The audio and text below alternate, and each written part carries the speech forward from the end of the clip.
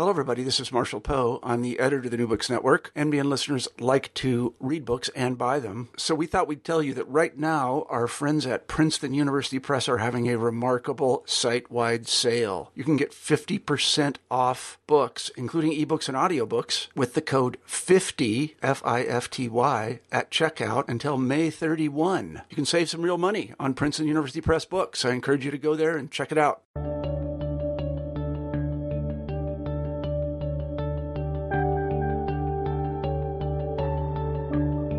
Hello, everyone, and welcome back to New Books in History. I'm Mark Clovis, your host for the channel. Today we're talking with Ian West about his new book, Technology in the Country House, which he co-authored with Marilyn Palmer. Ian, welcome to the show. Well, thank you very much, Mark. I wonder if you could start us off by...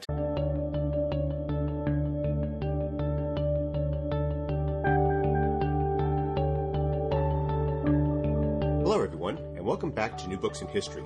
I'm Mark Clovis, your host for the channel. Today we're talking with Ian West about his new book, Technology in the Country House, which he co-authored with Marilyn Palmer. Ian, welcome to the show. Well, thank you very much, Mark. I wonder if you could start us off by telling us something about yourself. Right, okay. Well, I was originally an engineer in the natural gas industry for 30 years until I got bored with it. So I became an archaeologist. I reinvented myself and went off to study archaeology, specializing in the archaeology of what Americans would call historical archaeology, the sort of particularly the industrial period. And I went off and did a master's in that, and then I enjoyed it so much I carried on and did a PhD, doctorate in archaeology, again looking at the sort of looking at industrialization and textile mills in particular in the UK.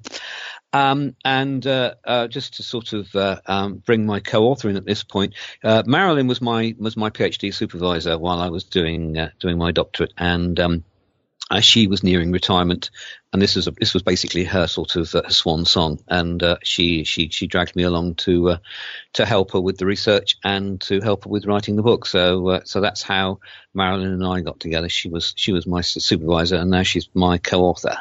What interested the two of you in this subject in particular? Because there's a lot written about country houses, but this idea of technology, which as presented in the book, is a really fascinating subject on a number of different levels. But what drew you to that aspect of that subject in particular? Okay. Well, I at this point, I will speak briefly on Marilyn's behalf. She actually has a background. She grew up in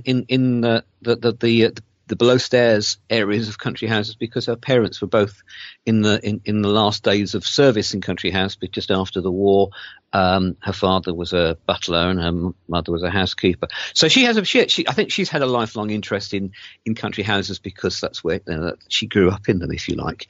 But her and my speciality has been the archaeology particularly of industry, and this is the sort of manifestation of industry in the country house, because country houses, in some cases in their estates, they had what we could regard as industrial enterprises and industrial types of equipment and systems and processes going on in the estates, and what we're talking about are the sorts of manifestations of things like energy production, for example, in a domestic setting. So that's if you like, that's our angle into the country house, because that's the sort of the industrialization, if you like, of the country house estate.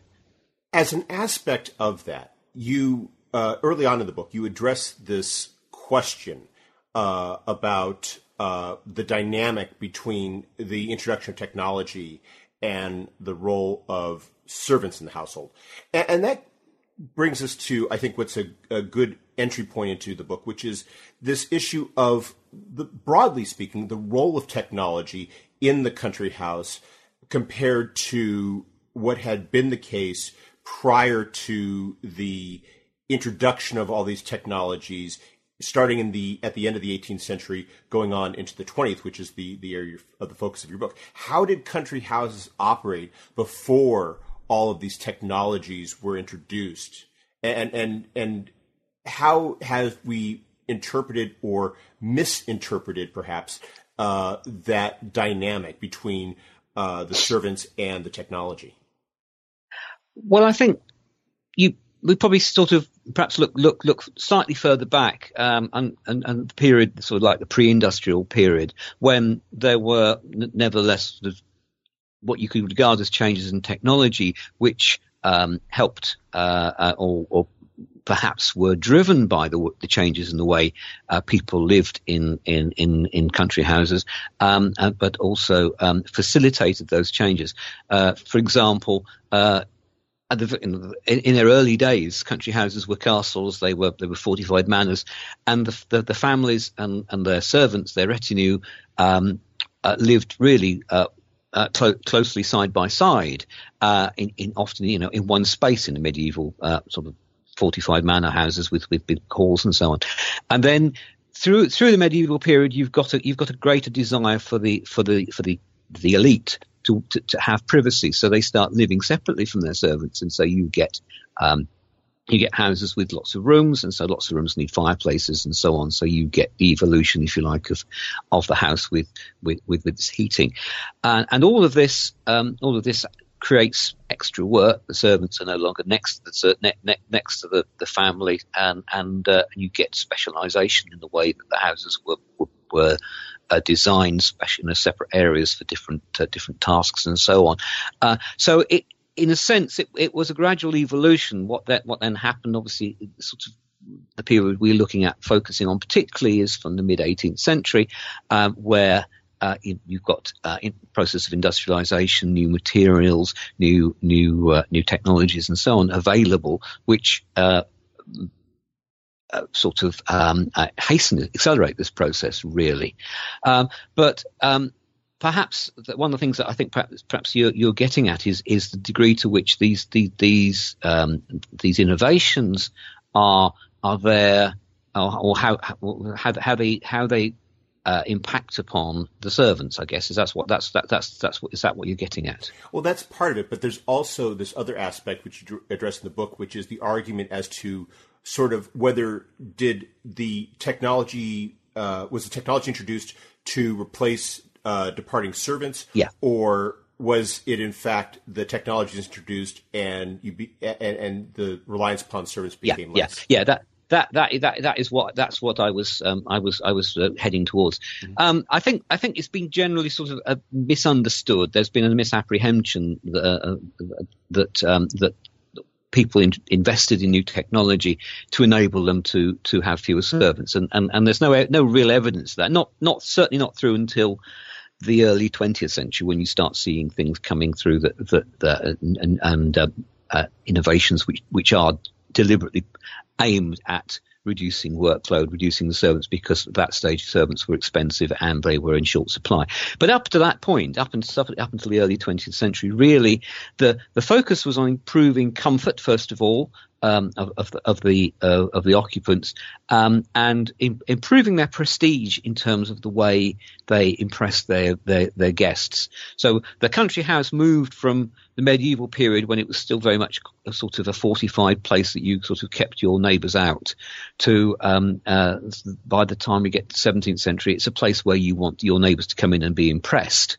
And so you want the house to be comfortable, and you want it to be opulent, you want it to be well lit and impressive in lots of ways, and you want it to function almost invisibly. So you want your servants beavering away in the background so you can't see them. So the focus is not really on reducing servant numbers. In fact, some of the technologies like electric lighting, for example, which is very sort of readily embraced by country house owners, and there's a lot of tech pioneering work on electric lighting happened in country houses.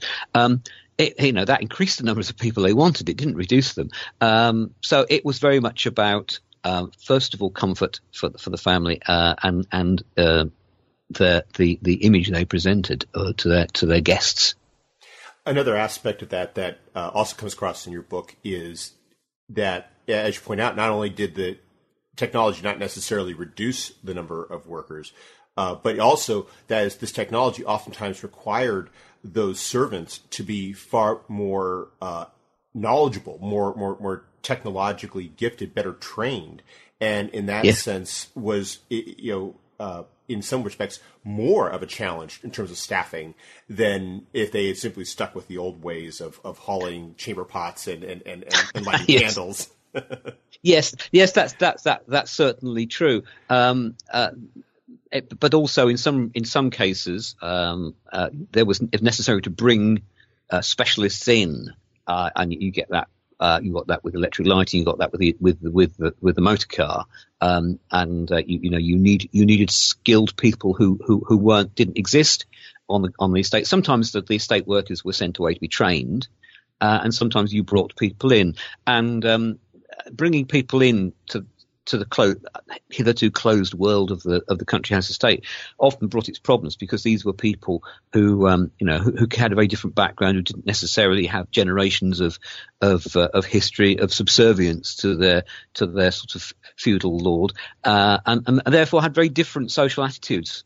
So that was often a cause of tension, and these people would come in with different from a different environment, really. But yes, in many ways. The servants were embracing new technology, some not always willingly. And this gets to another aspect of country houses that I must confess I didn't really fully appreciate until I read this book, which is the degree to which they had to be self-sufficient. And it's one of these very self-evident things that is so obvious once it's made clear, but it really doesn't come across as clearly as it does when you talk about this technology. I mean, nowadays we read about these comforts, electric lighting, sewage, and so forth, and we think about connecting to these grids. And yet when you talk about these country houses, especially in the 19th century, they're out in the middle of nowhere. They have to, in effect, create their own systems and infrastructure from scratch. And the challenge that poses in terms of expertise and expense. Yes, that is an important factor, and a very sort of distinctive factor, which makes country houses different, for example, from the grand townhouses the same families owned in cities like London. But the estate was to some extent a self-sufficient bubble before that, because it was it had to have water supply from somewhere, and it might have been it could have just been from a stream, river, or a lake, or wells, or whatever.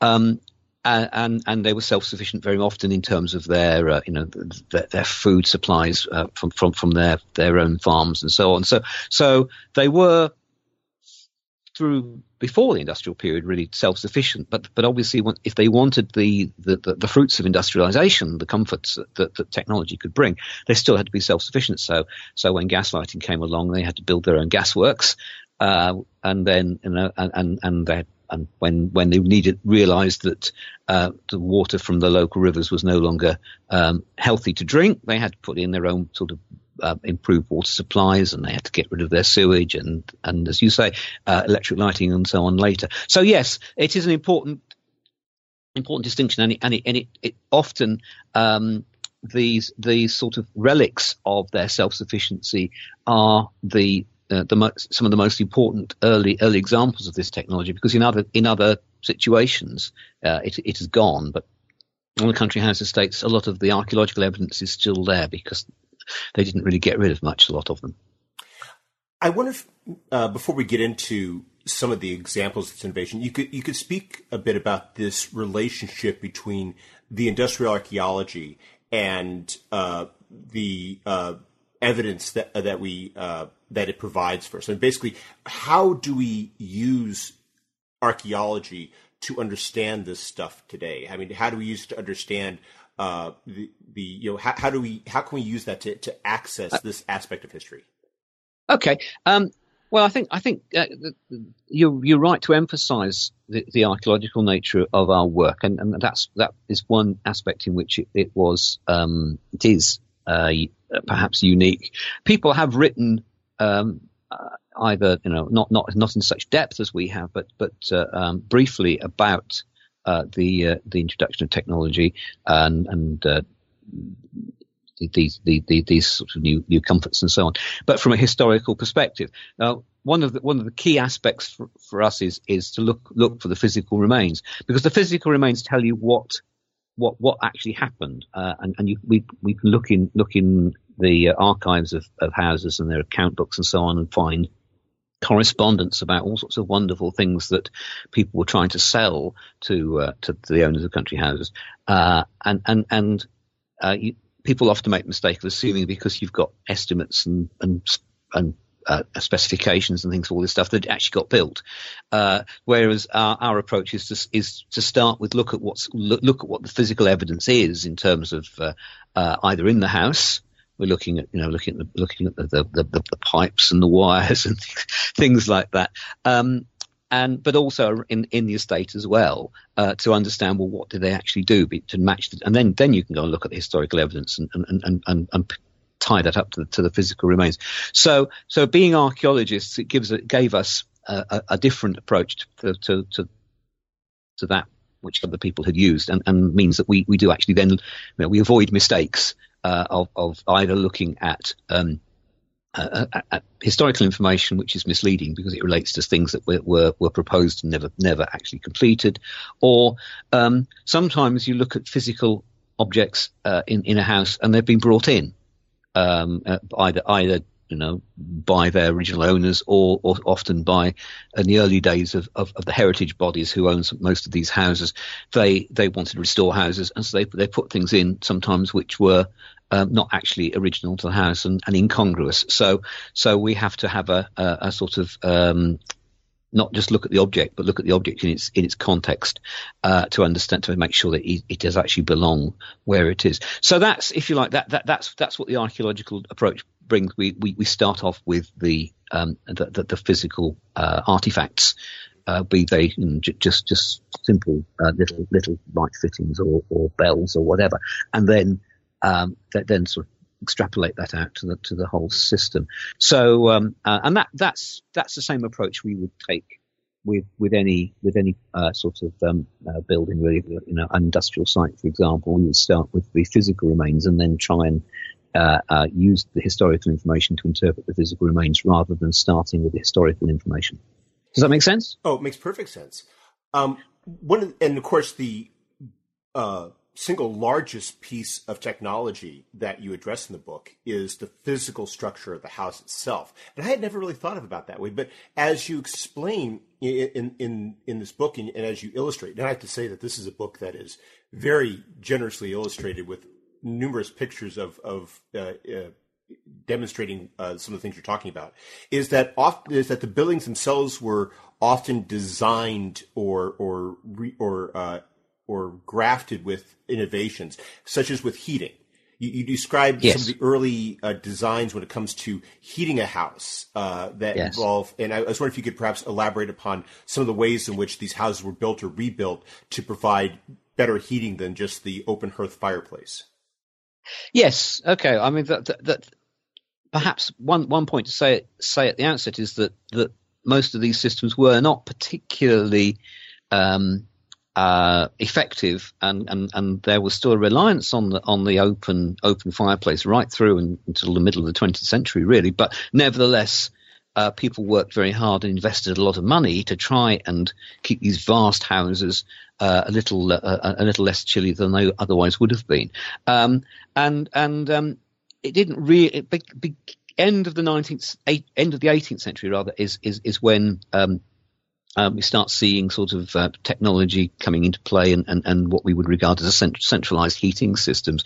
And that was technology which was brought in from textile mills. So hence another reason why those of us whose sort of main archaeological interest are things like factories and so on. This is natural territory for us because a lot of the technologies came from that direction. And so warm air heating systems which were pioneered for textile mills started to be used in country houses, but they were very difficult to retrofit into an existing house, especially an old house, a medieval house, because you need large ducts under the floors and in the walls and things to convey the warm air. And especially you are relying on convection to carry the warm air around. You've got no fans or anything, so these ducts need to be large with a furnace or boiler or something in the basement, in the cellars of the house, and the warm air rising through these ducts into the house. So it was difficult to fit into existing houses, but an awful lot of houses were built from scratch throughout, particularly the first half of the 19th century. There was a big period of house building, and so you could incorporate these sorts of innovations from the outset. So heating was easy to do in that respect, and that was the systems that we used in country houses throughout the 19th century were mainly some form of conveying heated air taken from the outside, heated, and then ducted around the house into the rooms. The idea that you heated the air that was already in the room by means of what we would call radiators, was very strongly condemned by the medical profession. It was deemed to be very unhygienic. So the sorts of systems that we use today with water heated radiators in the rooms were really not considered appropriate until the end of the 19th century, but certainly warm air systems were very important for the houses that were built in that period. It's not just the houses, though. As you describe in one of your early chapters, you also have the creation of these greenhouses and garden walls, and this gets to this interesting contiguous development, which is the expansion of empire during the 18th century. You start to see these country houses wanting these exotic plants, especially fruit-bearing plants, and this is where you get orangeries and greenhouses. And there, because they don't have to redesign or build a brand new country house, they are building these adjunct structures and incorporating the designs there. And I thought it was fascinating. These structures I've seen before, like the furnace that they built into the heating walls. And you describe how that is sort of an early technology and why it was unsuccessful. But there you're seeing an example of how maybe they couldn't build into the house itself, but they were definitely incorporating this technology to improve their lives and in a way, increase their status. Yes. Status is very much the driving force here, impressing your dinner guests, impressing your visitors. So you've got two aspects to that. You've got the ornamental aspects of the gardens, and the sort of develops in water supply with pumps, for example, were often used first to provide water to the gardens.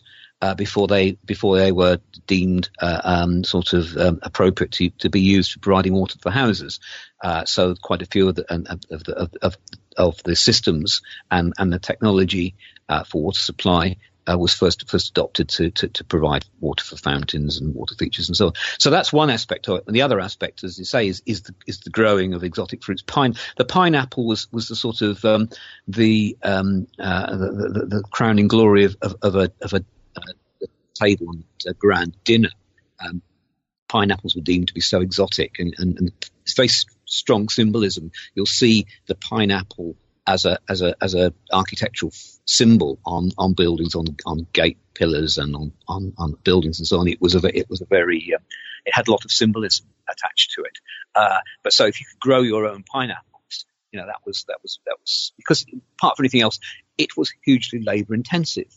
A bit like having a brightly lit dining room was very expensive and labour intensive because you need a lot of people to tend the candles and the lamps and so on. Having these fruit grown in your own houses was a demonstration you could afford to employ an awful lot of gardeners to sort of round the clock almost look after these delicate plants. And the way that the pineapples were grown in pits with manure mixed into the soil to warm the soil, it just took a huge amount of effort. So they were great demonstrations of wealth and sophistication.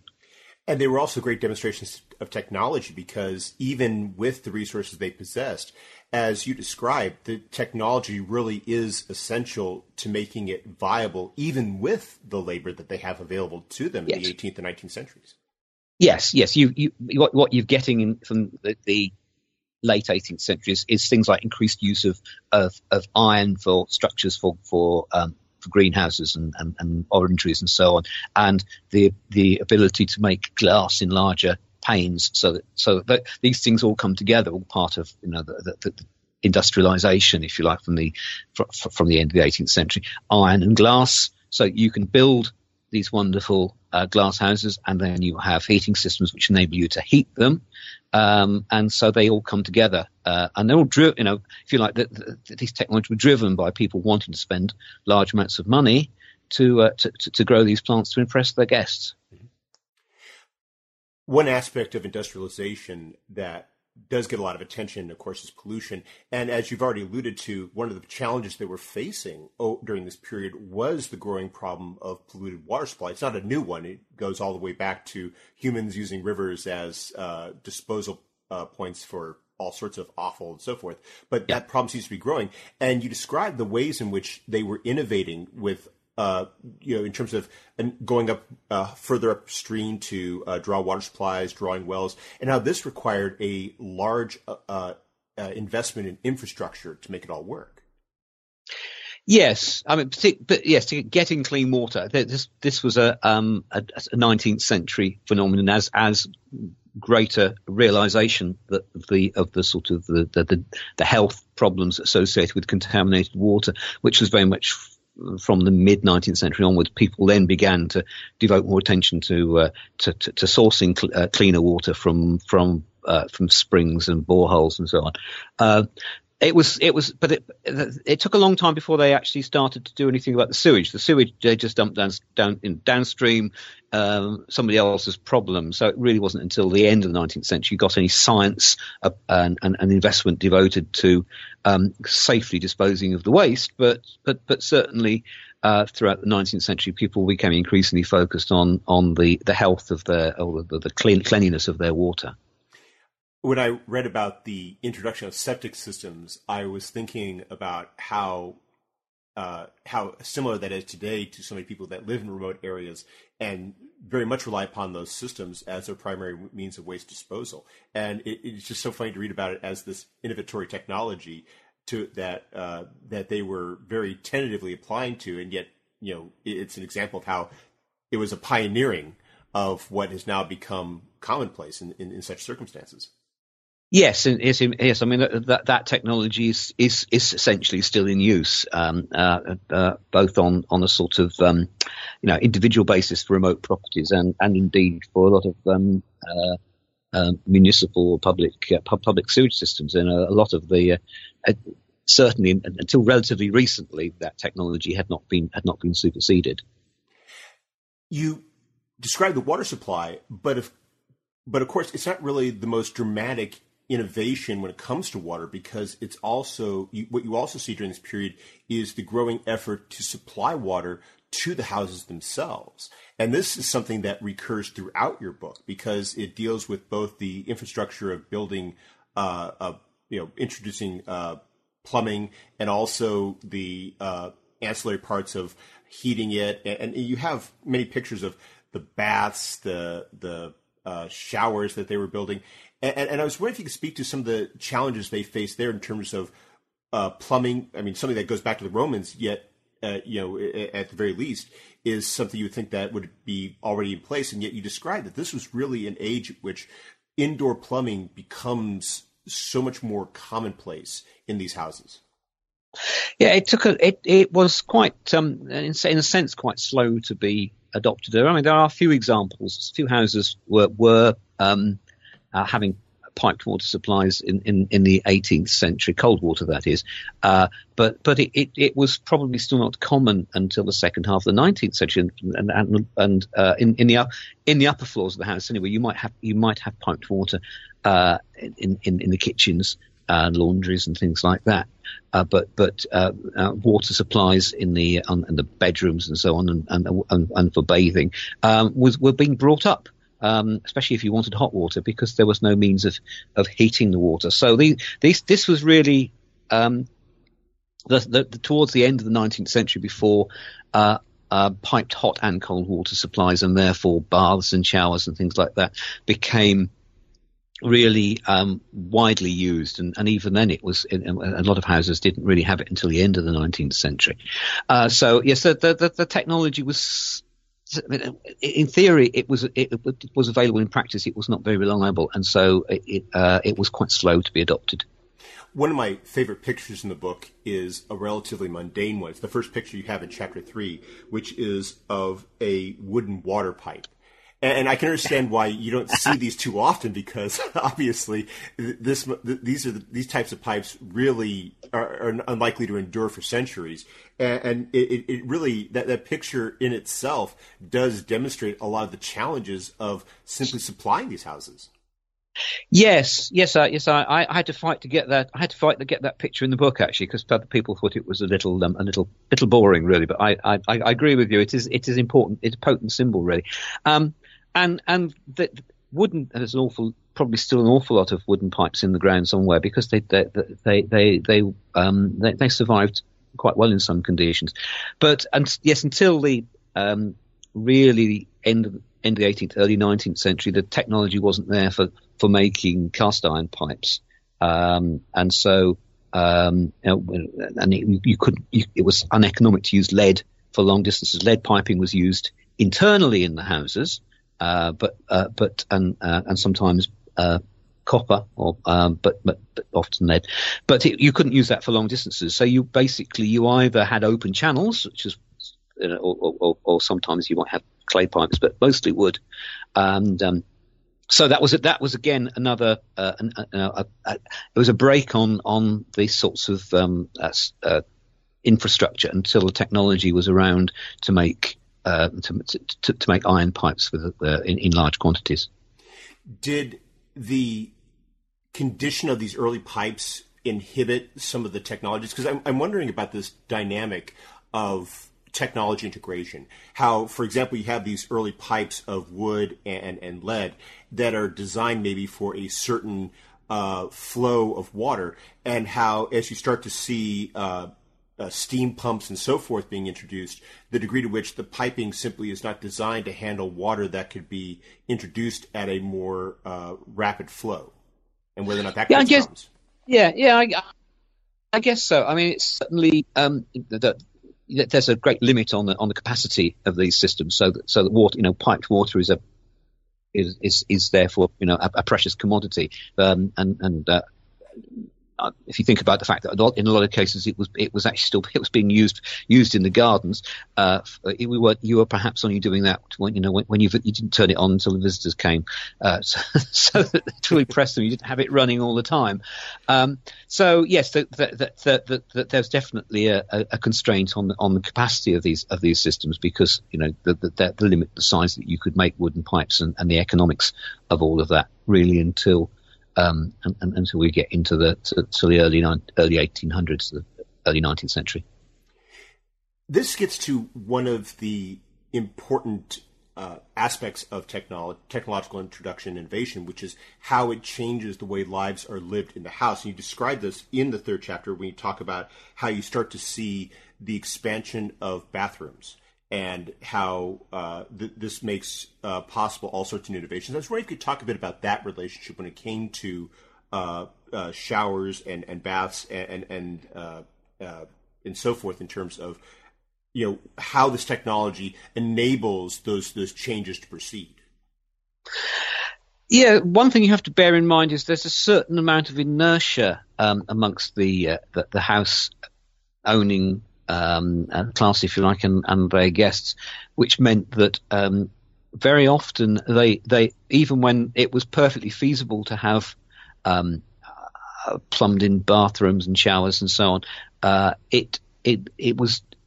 they preferred to still have a what we would call a hip bath, filled by hand, sitting, bathed in front of the fire in their dressing rooms. Part of it was perhaps a reluctance to leave the warmth of their dressing room to go down to go next door to a less warm bathroom. But I think there's a sort of almost a prejudice here, as sort of snobbery, really, that fixed bathrooms, or like ensuite bathrooms, if you like, was something was a bit of a bourgeois thing, and the gentlemen didn't do that. They bathed in front of the fire. So there's a little bit of a sort of social stigma. Interestingly, one of the first people to install a fixed shower attached to their bathroom was Queen Victoria, or Victoria and Albert at Osborne, and they did lots in a way to sort of break down some of these prejudices. The same happened with lifts, passenger lifts. People felt the same about passenger lifts. It was the gentlemen used the stairs. Lifts were things you got in hotels. You didn't have them in your house. And the same with bathrooms. So there's obviously a technical constraint that meant that you couldn't really have piped hot water until sort of the second half of the 19th century, because the systems were not very reliable. But also there were cultural prejudices against these things until relatively late. So you get, and the same to some extent with flushing toilets. You get bathrooms in some houses, bathrooms and flushing toilets for their servants before they were put in the areas for the families and their guests, because the families and their guests had servants who would empty the baths and empty the chamber pots and so on. So there are not just technological constraints but also cultural ones. Another area where you see this slow replacement of technology that you describe in some detail is when it comes to food preparation.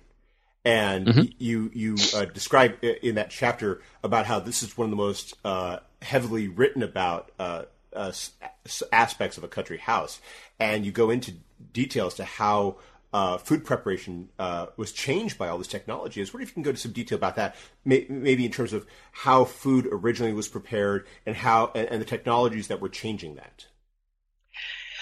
Yes, there was some.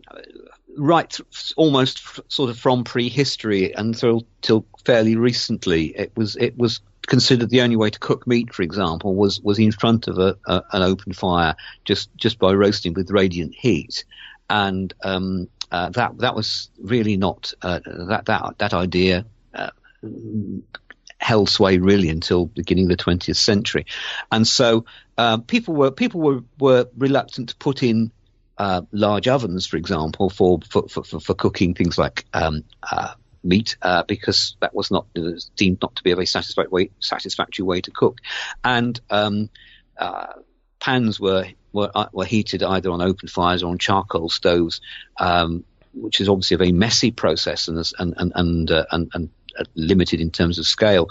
So again, it's a question of to what extent these innovations are driven by the need or by the available technology, and it's definitely a combination of two.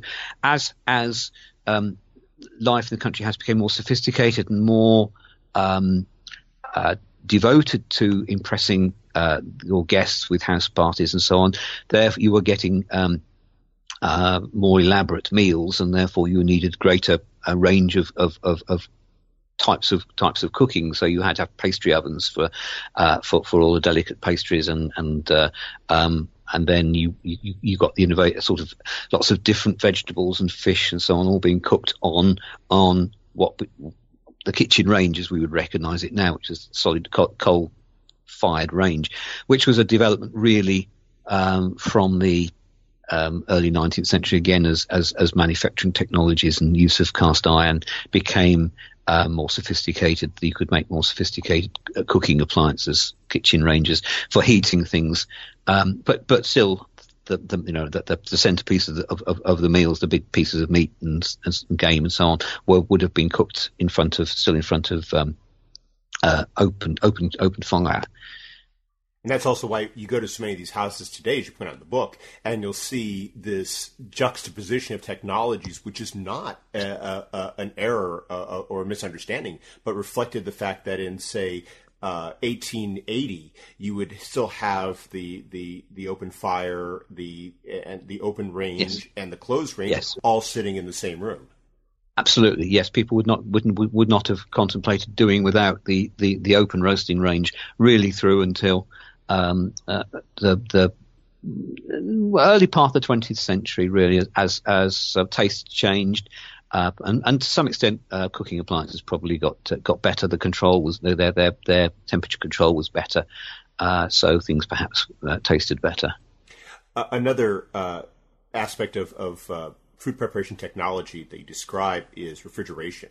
And you go into the way they used to refrigerate things. And what was interesting is, as you described, the technology of, shall we say, artificial refrigeration really improves in the middle of the 19th century.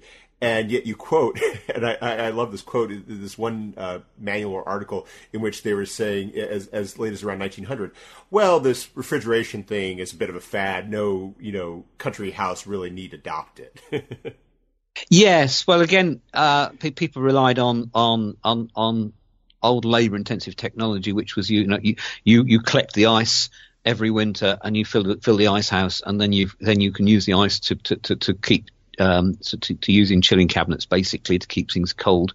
And of course, I mean that they were because these states were self-sufficient. They were eating their own meat. They were often eating the fish that had been caught in their own lakes and rivers and so on. So the need for preserving food for long periods, fresh food in that way for long periods is not as we would see it today. But even so, the processes they were using were relatively date back to sort of Roman times or whatever, with just harvesting and storing ice and using it when you needed it.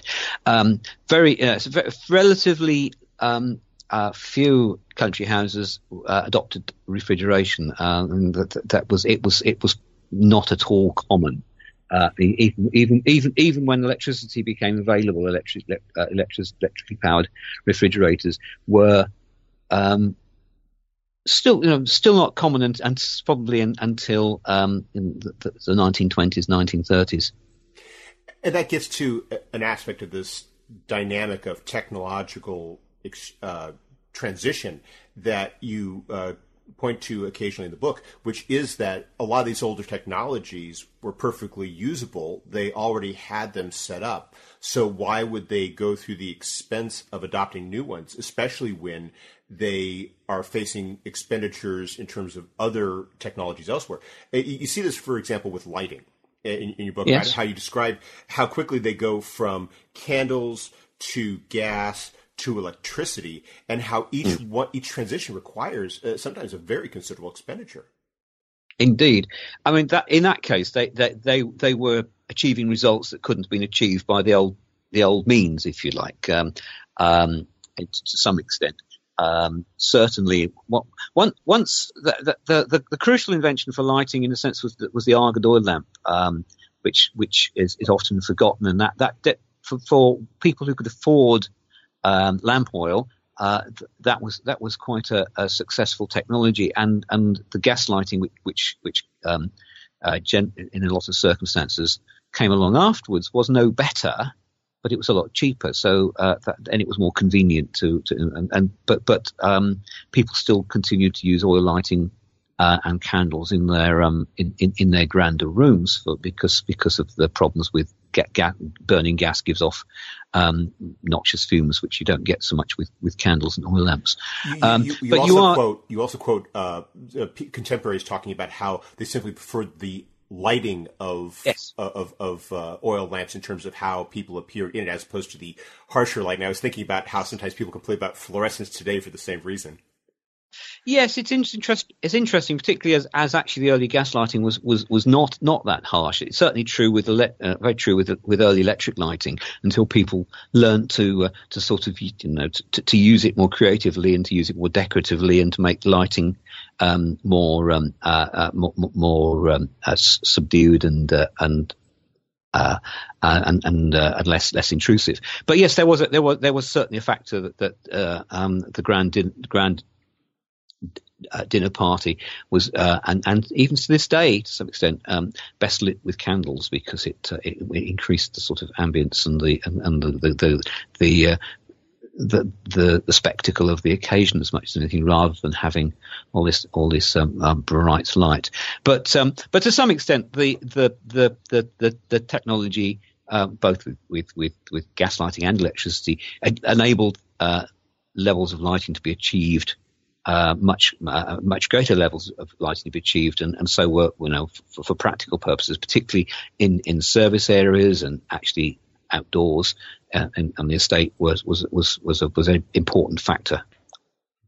And yet, you had these pictures of both contemporary and modern day pictures of the machinery involved. They would have to, as you were saying earlier, build their own gasworks, install their own generators, and how sometimes they were being called up in some houses that had been what we nowadays would refer to as early adopters, brought in gas at an early point. Within a generation, they're now have this alternative, yes. and yes. To be fair, perhaps this is unfair, but more faddish idea of electricity. So they have to basically take out the gasworks, put in the electricity. Yes, absolutely. And that, yes, that was within the space of 20 years in some cases. So you had then, having sort of disturbed the fabric of your house to put pipes in for the gas lighting, you then do it again for putting in the wiring for the electric lighting. So, but electric lighting was very much a fashion, and again it was because of the cost of the plant and the people to run it and the fittings. It was another demonstration of your wealth and sophistication if you could have electric lighting. Some people actually just installed electric lighting temporarily for a special occasion. If they're having a grand ball, they would light bits of the house and the gardens temporarily, and then it would all get taken away again. Is there any archaeological remnant of it? Like, did they install the machine in a particular location and just simply dismantle it and reinstall it when they had another party, or did they simply have a plant in place and just leave it disused for the long periods of time where they didn't want it? No, these early, we're talking about a brief period really before people decided that actually electric lighting was something that they needed on a permanent basis, at which point they invested in their own plant. But for a brief period around 1880, you had companies who would come along with a generator plant on wheels, basically, and wire it all up and then take it all down again and drive away. Are there any examples? Are there any examples of that available today in museums? Because I must confess, I'd never heard about this technology until now. No, not really. No, obviously because it was the idea was it came and it went. So it's a facet which isn't really surviving. But of course, the same sorts of systems were used for things like fairgrounds. The types of equipment that they were using were survived on and probably still preserved with fairground engines and things like that. But you had a steam powered vehicle with a dynamo on it that would generate electricity to light a few rooms. So it's that sort of technology, but it still survives, but in another context. Another aspect of technology that we indelibly associate with the 19th century are railways. And one of what was interesting parts of the book to me was the number of estates that had some form of rail transportation put in over the course of the 19th century. And a lot of this, as you describe, has more to do with estate operation. But still, it's fascinating to think about how many of these estates had, in essence, their own railway services available to them. Yes, I mean, you should emphasise these are man-hauled, almost with one or two exceptions. We're talking about, but that's the sort of rail technology that was used in coal mines, for example. At the time, you just had little narrow railways with trucks which were pushed by people or sometimes hauled by animals. And sometimes these were underground because, especially if they were in the gardens, they were, the idea was that you moved goods around, coal particularly, but other things as well, invisibly, because we didn't particularly want your guests to be seeing the coal being delivered to the boilers. So you put a little tunnel in, and you brought the coal in on little railway trucks. I was thinking they probably were very insistent that this is not a Royal Navy ship. They don't want to see people shoveling coal into the furnaces. No, that's right. The idea is it's all hidden away, and moving the goods happens invisibly. The food arrives, hope still warm, invisibly from the kitchens, and so on. So yes, it's about demonstration, the sophistication of your household. This you raised another interesting point that you address at the end of the book, which is this idea of technology transfer, because what we're seeing is during this industrial era, as this technology is developing, the ways in which it's being adapted. I was wondering if you could speak more to this, the degree to which was it entirely a one-way process, for example, or were sometimes people adopting innovations and so impressed by them they were introducing them into their businesses or investing in them more because of the proof of concept, if you will. Yeah, the sort of tracing the transfer of technology from region to region, from person to person, or from one industrial context to a domestic one, is quite difficult. There's very little source material to guide us in this respect. One thing you do find in the 19th century is the growth of printed sources of journals of sort of on technological subjects, right from the end of the 18th century onwards. So you do get sharing of information through the print media, if you like, increasingly through the 19th century. But some of the pioneers of domestic technology were prominent industrialists, and you can see that they're using technology that they would have been familiar with in their factories. The house that had the first passenger lift, or any type of lift, certainly in Britain, sadly no longer standing, was built by an owner of an iron company. And they were making sort of pipe work and probably almost certainly using hydraulic equipment in their works. So it was a natural extension for him to say, I want it in my house. But that's that. So there are examples like that, but that's not necessarily the whole picture, and it's not even necessarily the typical picture. But if you then somebody has then got that technology, other people will, that their neighbours who might not be from an industrial background will visit, and they will say, "Oh, right, okay. So who do I talk to about this?" But it is very difficult sometimes to trace the evolution of technology. Towards the end of the 19th century, with electricity, you can do it. We with lots of correspondence between directly between some of these. Aristocratic people like Lord Salisbury, who was prime minister twice in Victorian times, and he was quite an enthusiast for electric lighting. So he corresponded directly with Joseph Swan, who was the man who made the first working electric light bulb. It wasn't, just for your American listeners, it wasn't Thomas Edison. It was Joseph Swan.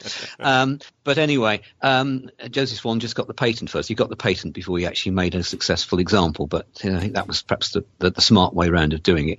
But so there you can see the correspondence between people, and the Duke of Marlborough at Blenheim was actually corresponded with Edison in America about their details of electric lighting systems. So these people who are from long established aristocratic families, in some cases, were very much interested in technology of the age, and they were meeting with and writing to the technocrats to get advice as to how to proceed. And as you describe, there's another aspect of this as well, which is the degree to which these early adopters, these aristocrats who are willing to do this, become advertisements for the manufacturers. So they can, as you described, oftentimes they'll point to, well, Lord some such and Lord thus and so has this, and yes. So you should put it in your home as well. Yes, one of the fascinating things is to look at the brochures and the catalogs produced by some of the companies selling for lighting equipment or water pumping equipment and other things, agricultural machinery.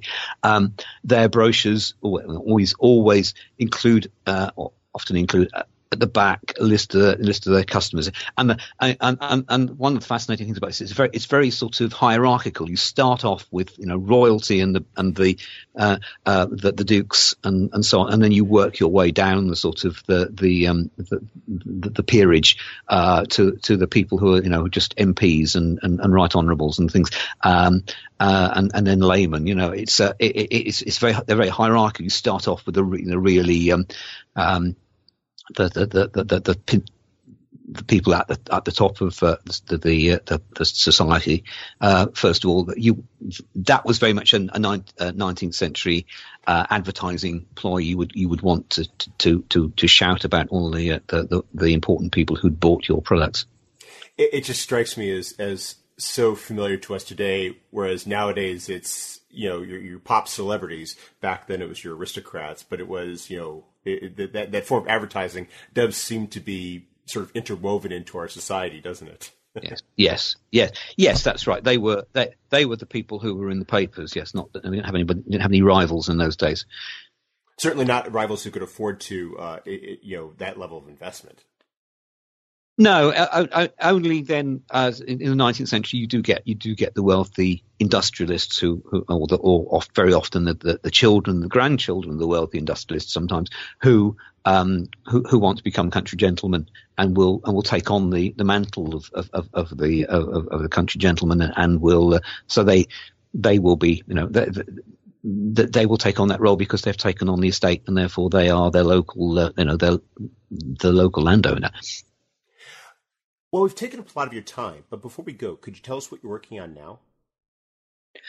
The technology that the Country House Technology Project is still sort of alive. The book was a distillation of about 4 years of fairly active research going around to about 100 houses and doing a lot of research in others of other sources, but. So the book has distilled that, but we are still working with various either heritage bodies and house owners to help them interpret and understand the remains that they've got. So we're using the knowledge that we've gained to help with the restoration of features within houses and their interpretation. So that's one aspect of it. We're still doing a lot of outreach work with going around and lecturing to people and running tours around houses and so on. So the country house work is still very active, albeit on a lower level than it was while we were doing the research for the book and then writing it. My project I've just another finished is looking at mechanics institutes, which is a type of building that grew up in the 19th century for the education of working people before state funded adult education was available, and they exist in America as well. Of course, mechanics institutes very much a product of the sort of the industrialization. So that's a little project I've just been working on, and Marilyn is probably more involved still with Country House Technology than I am, because she does a lot of lecturing to special interest groups, and she's running more tours than I am at the moment. So her, although she's involved with many other aspects of archaeology as well, I would say the Country House Technology is probably still her main focus in her retirement, and just to a less extent for me, I'm still doing a bit. Well, it's a topic that seems like the depths of which are only just now being plumbed. I look forward to seeing more work on it. Oh, thank you. I mean, what we'd really like is somebody to cough up some money so that we could come and look at some American examples. And when in my occasional holidays in America, I go to places like Jefferson's house, Monticello, and look, because he was an important figure, of course, Thomas Jefferson, and influenced the design of the fireplaces that came over here and other things, and there's a lovely piece, lots of work we could do if somebody would come and pay us to come over to America for a bit. That would be good. Well, best of luck with that. Ian West, thank you for taking some time out of your schedule today to speak with us. I hope you have a wonderful day. Thank you very much. It was great. I enjoyed it.